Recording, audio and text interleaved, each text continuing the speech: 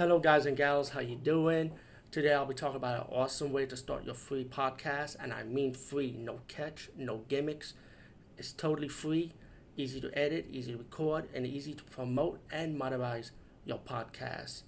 It's called Anchor.fm, and I highly recommend you, guys and gals, check it out and start your own podcast and let your voice be heard. And also, don't forget to listen to Wild Dog Podcast and tell them that I sent you and that you hear it from me. So you get more people to join Anchor.fm.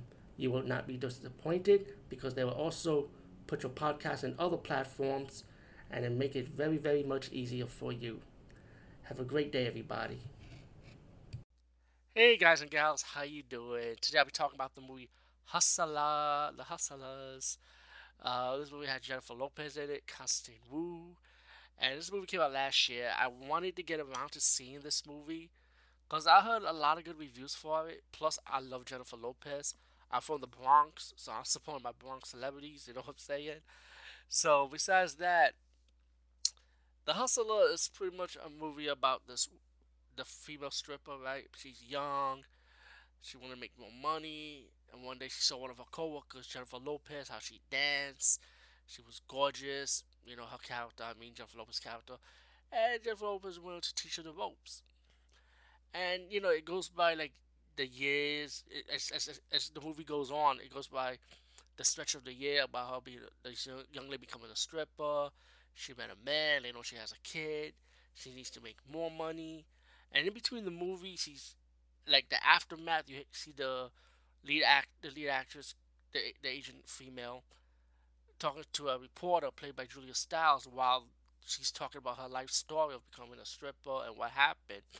And later in the movie, she needs money, and Jennifer Lopez is teaching these other strippers how to become hustlers, to hustle the guys from Wall Street. And and that's when the plots became a little bit more crazy than before now with the obstacles that these ladies have to face. You know, and all in all, this movie was really, really good. Even when the movie came out, I heard nothing but good things about the movie anyway. So even if this movie did have bad reviews, I would never pay attention to them anyway. But I highly enjoyed the movie. Good acting.